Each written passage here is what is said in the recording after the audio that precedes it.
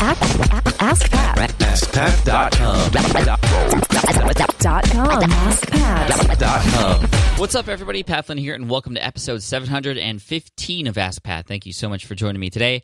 As always, I'm here to help you by answering your online business questions 5 days a week. We have a great question today from Jeanette, but before we get to her question, I do want to ask you a quick question. Are you hiring? Do you know where to post your job to find the best candidates? Maybe, but posting your job in one place isn't going to be enough to find quality candidates. If you want to find the perfect hire, all you need to do is put your job on all the top job sites, and that's kind of difficult because there's a lot of them. Well, there's a tool out there that can help you manage this in just one spot, and that is ziprecruiter.com. You can post your job to over 100 job sites, including social media networks like Facebook and Twitter, all with a single click, which is really cool. You can find candidates in any city or industry nationwide. No juggling emails or calls to your office or nothing like that. Quick candidate screening. You rate them, and you hire the right person fast. You can check it out today for free by going to ziprecruiter.com/Pat. All right, now here's today's question from Jeanette. Hi, Pat. This is Jeanette from craftwhack.com. It's an art and activity blog that I have. And I have a book that was just released called Tangle Art and Drawing Games for Kids. And while it's selling some copies, and I'm proud of my achievement, I'm not sure what to do next with it. Do I just let it hang out and be a book I wrote? Or is there some way to leverage this and use it to move forward in my blogging career? Like, what would be a good next step to help monetize my site based on the book? Do I do spin-off ebooks? Or I'm just curious to hear any ideas you might have. Thank you very much, and I am a major fan of your podcasts. Thanks, Pat. Hey, Jeanette, thank you so much for your question. First of all, congratulations on your book. I think that's a great first step for a lot of people who are trying to go out there and build a brand, build a name for themselves, and eventually monetize their site. A book is a great way to build authority, but also it's a great tool for establishing relationships. It's a great tool for building an email list. It's a great tool for leading into potentially what could be other monetization strategies, which I'll get into in a second. But I want to talk about those first things that I talked about. So promoting yourself using your book, growing your email list, getting exposure. Obviously, if you're in the Amazon atmosphere, you're getting a little bit of that already. But what's cool is that when you have a book, you have a little bit more, I guess you could say, permission to ask to be a guest on other people's shows or to do guest posting. When you reach out to other bloggers because you have a book, it's going to be taken a little bit more seriously. So there's great opportunities for you to not even necessarily taking content in your book and repurposing it, but just establishing those relationships that you can then use to gain more exposure and get more people to buy your book, which is really cool. And then in your book, hopefully, if you haven't done this already, you can create a new version of your book.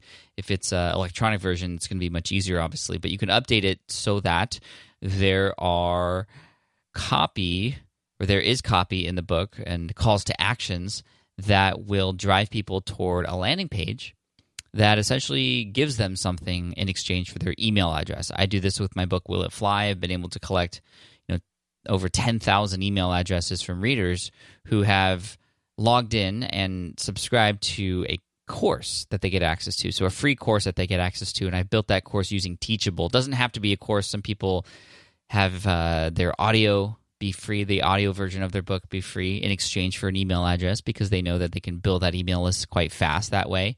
They often will put the call to action in some of the first few pages of the website because actually people look through the book before they buy it on Amazon, and if they see that call to action there in that preview, a lot of them are going to go and check out that thing that you have to offer in exchange for their email address. So why is the email address important? Well, you collect their email address so you can survey them, so you can have a conversation with them, so you can send them promotional emails, or you can let them know of new blog posts or new books that come out. So the email list is really going to be the driver of a lot of the monetization stuff that happens on your website. And using the book in combination with some of those promotional tactics like we talked about earlier, the podcast and the blog, I mean, you can build your list that way too. So again, all talking about list building right now. But then in terms of monetization, I mean, the book is really not going to make anybody rich. Quite typically, the book becomes the first step toward monetization strategies that can actually give you a lot of profit. For example, creating your own online course or creating a web summit. I don't know exactly what you do on your website, but it's kind of in the arts and craft arena, like you said. There's an episode of the Smart Passive Income podcast that you might want to listen to. That's episode 37 with our guest Lane Amon, who is in the scrapbooking industry. And she was able to use her connections and her network to create an online summit, which is essentially an event, but it's online that people can register for, and they pay X amount of dollars. I think the ticket price was over $100 for hers per ticket, and it would just be like you were at an event where people had their presentations and people could watch and take notes, and you can save those videos and share them with the customers of that event later. So that's pretty cool.